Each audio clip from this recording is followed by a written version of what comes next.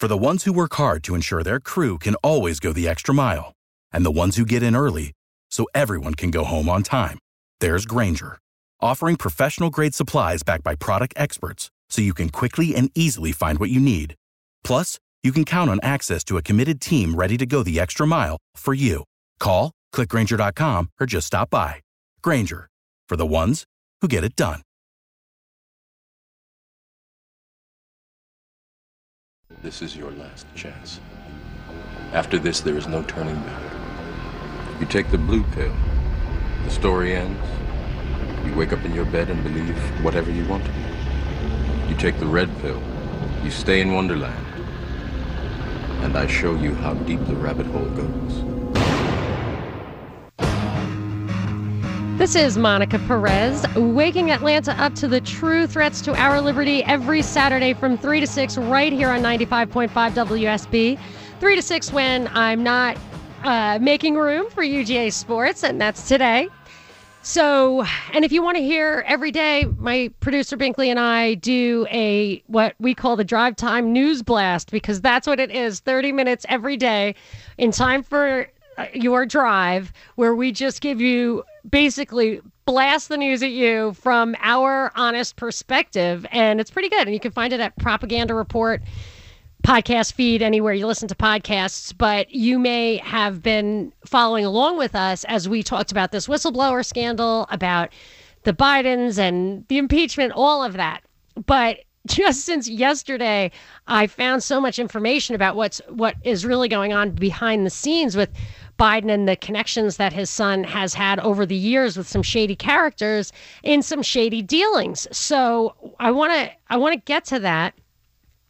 Now, Binkley, you and I have talked about, this case. Okay, let me just reiterate what I said a little bit earlier, recap. Hunter Biden joined this firm, Burisma Holdings, in 2014 after basically the U.S. orchestrated a coup in the Ukraine. I'm going to say that because that is pretty much how I understand the definition of a coup. At the same time as Hunter Biden joined, his business partner, these are young guys, but his business partner in a financial company, Devon Archer, also joined that same time the Burisma Holdings. So I wanted to see who this guy was, and it ends up he had a conviction for major fraud where his co-fraudsters are spending years in prison. But he alone had his conviction, a jury conviction, overturned by a judge. The judge's name was Ronnie Abrams. And I thought, that's weird. So he has to go back to trial. But she said there just wasn't enough evidence for a reasonable jury to think that he knew what he was doing was wrong, something like that. So I had to look into her because that was weird to me, that someone so highly connected, whose conviction would have been a major scandal and was, but now maybe would have come up more, all of a sudden is the only one who escapes punishment in this, who was tried for this. So it's this woman, Ronnie Abrams, is a judge. She went, get this, to the Dalton School. Does that ring a bell to you? It does. You know who are two names are associated with the Dalton School? I can't remember offhand, but I remember that they're prominent. Yes. Bob, is it Bill Barr? Oh, Bill Barr's yes, dad, Epstein and Barr. Don, right, was the headmaster. And yeah. I think the evidence is in that he hired Jeffrey Epstein without any good reason. And this is at the same time that Bill Barr, our current attorney general, was at the CIA. So when he was at the CIA, his father at the Dalton School hired this unqualified guy, and who later turned out to be instrumental in sex trafficking of minors. Okay, so this woman was there probably at the time, actually. I actually think she would have been there at the time. Anyway, but I don't think that's really relevant. She went to Yale Law School, which is very prestigious, well-connected, beyond... I mean, that's like, to me, a red flag. And you're talking to someone who has like credentials like that, but I didn't get into Yale Law School, and I can understand why. So, but what was interesting to me about her is a couple of things. So I was looking for anything weird about the judge, because there's like nothing weird in my bio, right? So like most 300 something million of us if we had a wiki entry, it wouldn't have like military intelligence or connections to Jeffrey Epstein, right? I mean, it just wouldn't. So anytime like you see a judge who has like 5 weird cases, I'm like, oh, he's the weird case guy. They pull him out when they need weird or when they want to make a point. Like I feel like there was a Kavanaugh judge like that. But anyway, so she had 2 notable cases in her background. One was that she had said there was sufficient evidence to go forward in the Katie Johnson rape case where this 13-year-old said that Trump and Epstein raped her. And you, Binkley, brought that case to our attention some time ago, and you had it right from the beginning. Just give us a couple sentences on what that case was about. Well, that case, it turned out, was the person behind it was the former producer of a Jerry Springer show who was trying to make millions off of it. Something he's done off of scandals in the past.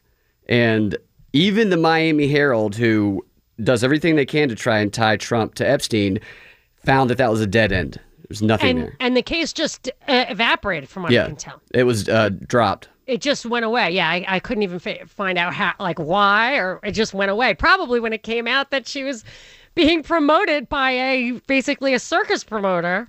Oh, yeah. So I've been to the Jerry Springer show. It's a circus promoter. Yes. And this judge was the one who said that there was merit enough for it to go forward. And it's her alone that really gave this thing credibility.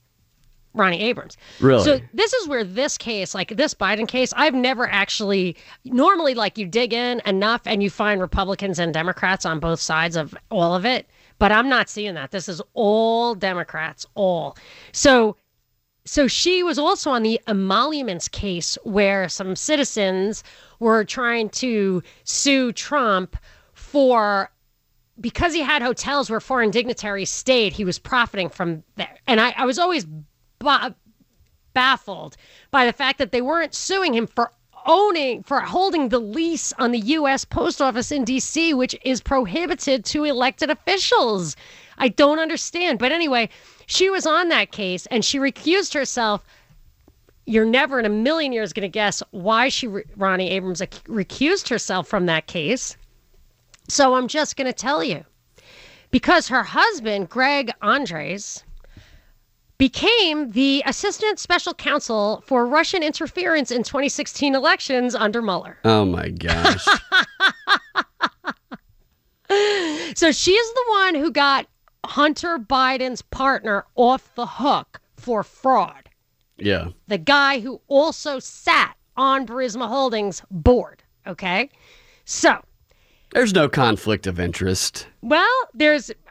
In that, she might have recused herself from the Devin Archer case. Yes, I don't know. So there are some dots. I can't really connect them beyond just dots, but there's more. Like, remember that name, Greg Andres. He's coming up later in the story. So, what was the headline you were reading me? You were telling me something about Warren. What was that one? Elizabeth Warren was asked at her rally this weekend if her ethics plan would allow the son of a vice president to serve on the board of a foreign company, which is what Biden did. And at first she says no, but then it registers with her that she's being asked about Biden, and she goes, I don't know. I have to check my plan. And everybody noticed that she kind of absolutely stumbled. Okay. So, but here's the thing. So they want to make it look like that, like it's nepotism. That it's just he's on this board and that's screwy because he drew a salary or his firm got a fee. And I remember thinking that is small potatoes. It was like a valid looking fee even, I just thought this is not, what's the big deal? I get that nepotism, yada, yada, but I just didn't think that the number was big enough. And as I dug into these guys, I'm sure I'm right because their numbers are big. And this is what I think. Now, this is pure speculation. I am speculating. But this is what I think is really going on over there. This is what I'm speculating. Okay, so it gets really complicated. I'm going to give you just an overview, a bullet point, and then we can dig in. This guy, Mykola Zlochevsky, is the sole owner of Burisma Holdings. And he got those licenses while he was in the government, kind of the way Warner got FTC licenses. Like, it's a little screwy. So, but in 2014, so when all this stuff was going down and Hunter Biden got on the board, they installed the new government in Ukraine. Biden was going over there every other day. This prosecutor at the heart of the story, Victor Shokin, I think his name was. I have a lot of names here. Shokin, yeah. So our guy, Jeffrey Pyatt, who was the ambassador to Ukraine, who was in our clips last week, he was trying to get this guy, Mykola Zlochevsky, Burisma Holdings, up on corruption charges. And everyone's like, well, clearly Hunter Biden wasn't stopping us from pursuing a corrupt guy.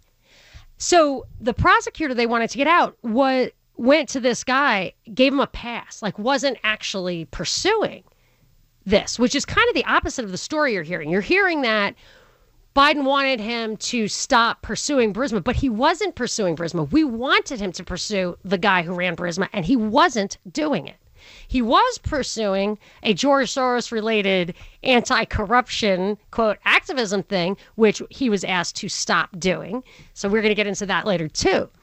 But what I think might have been happening is part of this George Soros network of things, the Kleptocracy Asset Recovery Initiative, Democracy Integrity Initiative, ANT-ACT, like an anti-corruption thing in Ukraine. All these things are about asset recovery, asset forfeiture. They accuse foreign people of being corrupt, and then they take the assets. So I think there's a chance, I don't know, I'm literally speculating here, but the thing that makes those dots potentially connect is that they were running this guy out of town to seize the assets in Burisma, where Hunter was positioned, perhaps, and he had his financial firm with this partner, Devon Archer. Maybe it was a much bigger play than we're being told. And that's why when Shokin was like, no. And then ultimately, this guy, Zlochevsky, came back recently and may still have trouble, but they never really got anything to stick against him. Although I personally think that I have never seen so much corruption in my life as digging into this Ukraine story. And that's what they say. Like, even Putin said it to the president they ran out of town. He was like, you're awful. Like, I don't even want you in this country, but I know you're going to get murdered if I don't protect you. I told you you're stupid and corrupt every step of the way. Like, there's no heroes in this story. But I feel like that I just wonder what is going on with this asset forfeiture. We're going to have to touch on that a little bit more because it's like a little too mind-blowing right now. So let's digest, take a break. We'll maybe recap. You can give me a call if you want me to clarify, 404-872-0750, or tweet, of course, at Monica Perez Show. We'll be right back and kind of like distill that a little bit more. Monica Perez. Evil does seek to maintain power by suppressing the truth. On 95.5 WSB, Atlanta's News and Talk. We're knee deep in the real story behind the Biden scandal.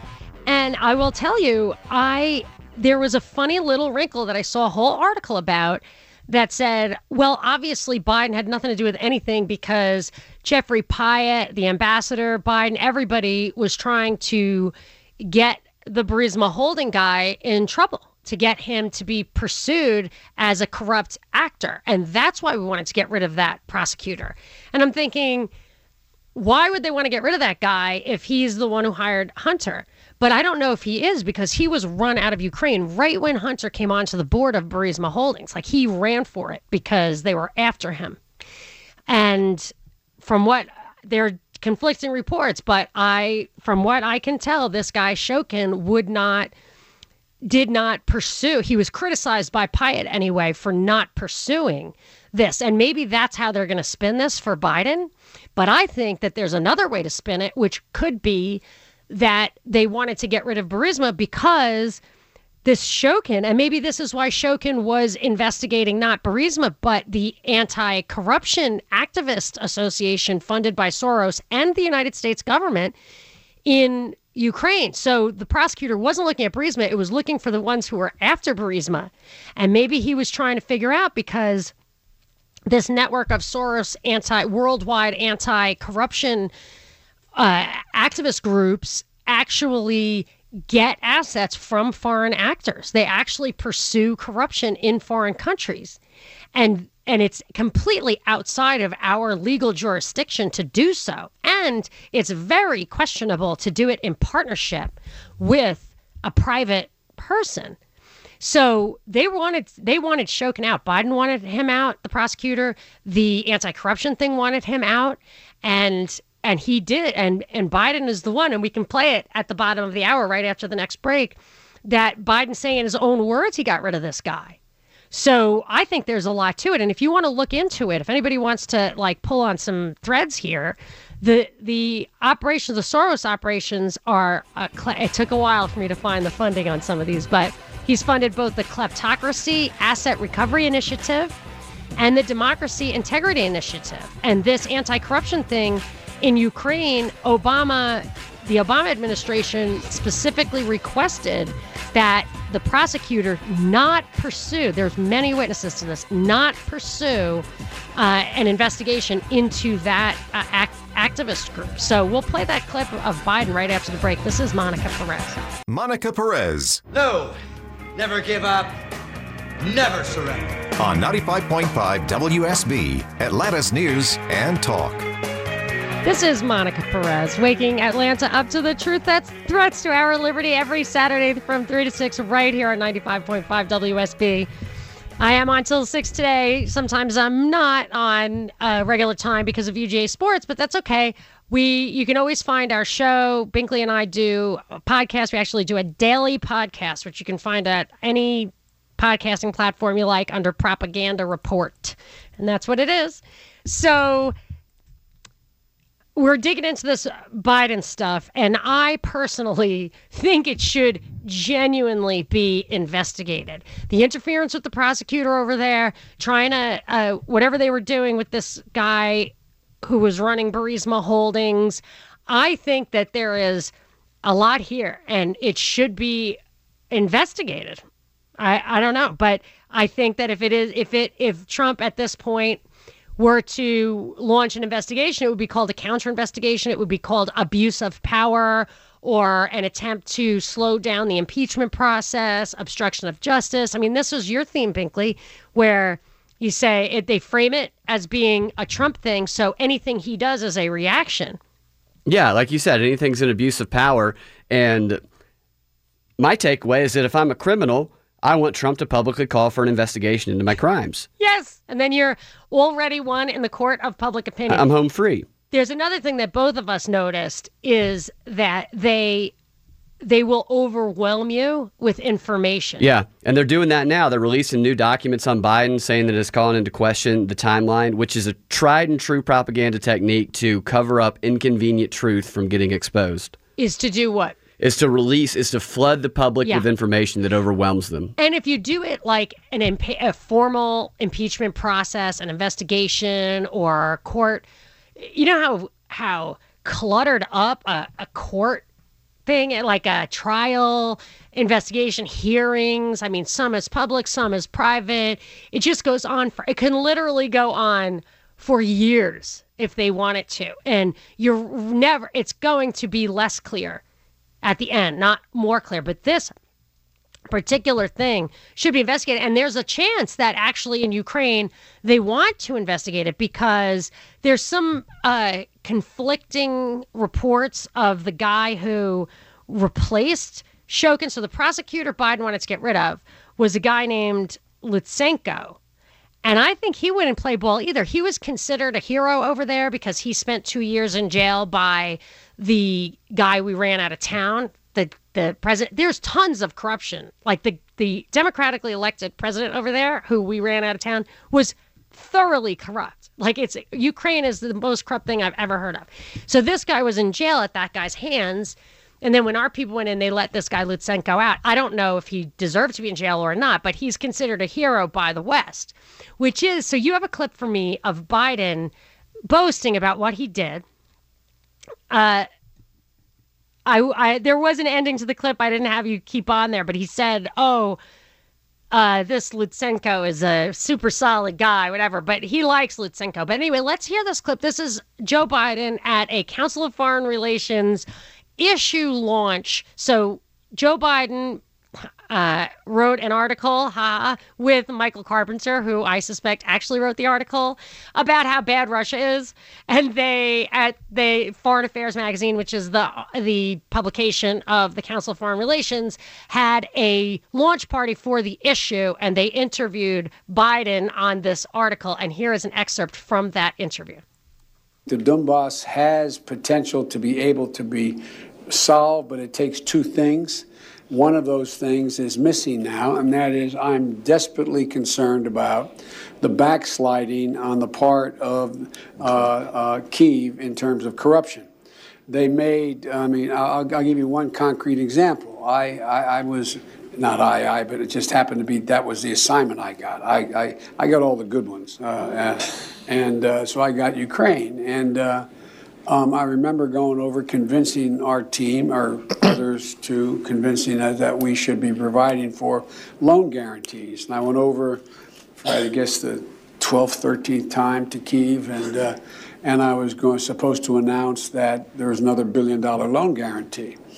And I had gotten a commitment from Poroshenko and from Yatsenyuk that they would take action against the state prosecutor, and they didn't.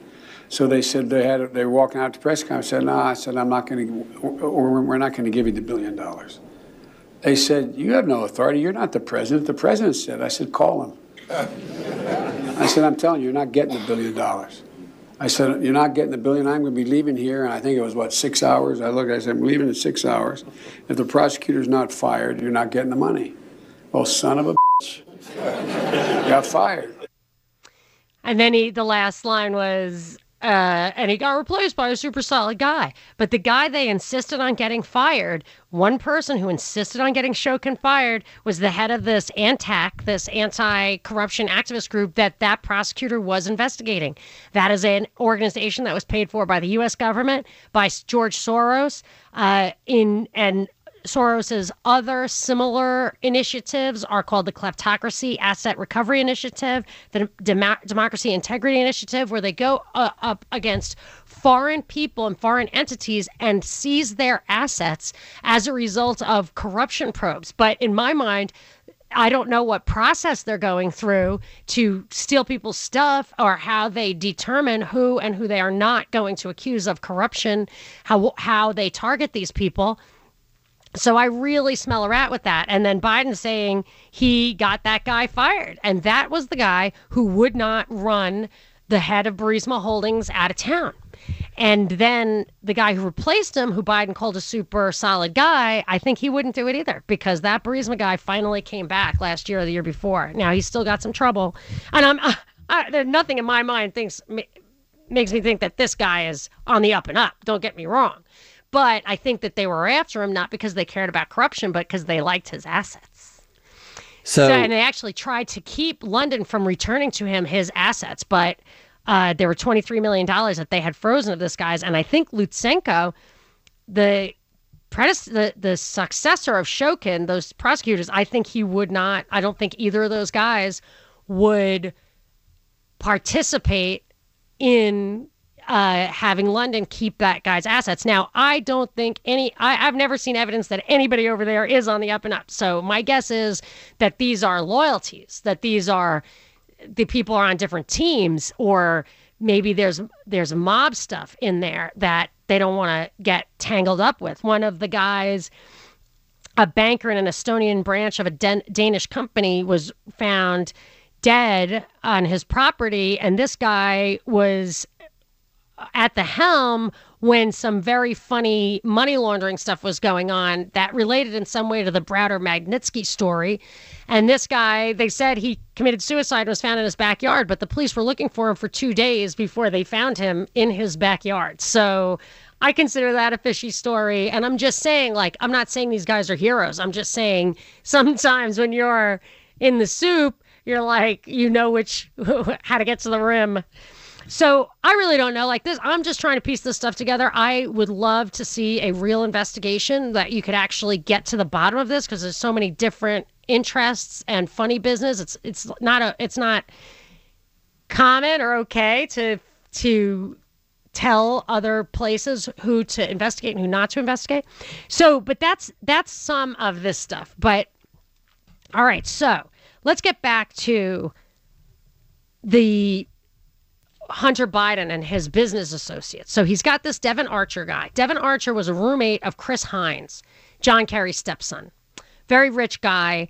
The Hines family's investment arm is called Rosemont. So Hunter Biden and Chris Hines created a company. I think they were like the founders and the owner, and Devon Archer was a managing partner or some kind of partner. And that was called Rosemont Seneca. So this guy, Devon Archer, sat on the board with at Burisma at the same time that Hunter Biden did, and he was later, in I think 2018, convicted along with some co-conspirators of a fraud where they issued bogus bonds of an American Indian tribe. And then they took the money, so they sold it to investors and took the money and bought like luxury goods and stuff. Like there were no real bonds. I guess the tribe was going to be on the hook for this stuff. And this is a guy that worked with John Kerry's stepson. Yeah, he was considered a partner. Maybe from what I can tell, he was a junior partner at Rosemont Seneca. And Hunter Biden and Chris Hines were the senior partners. Okay.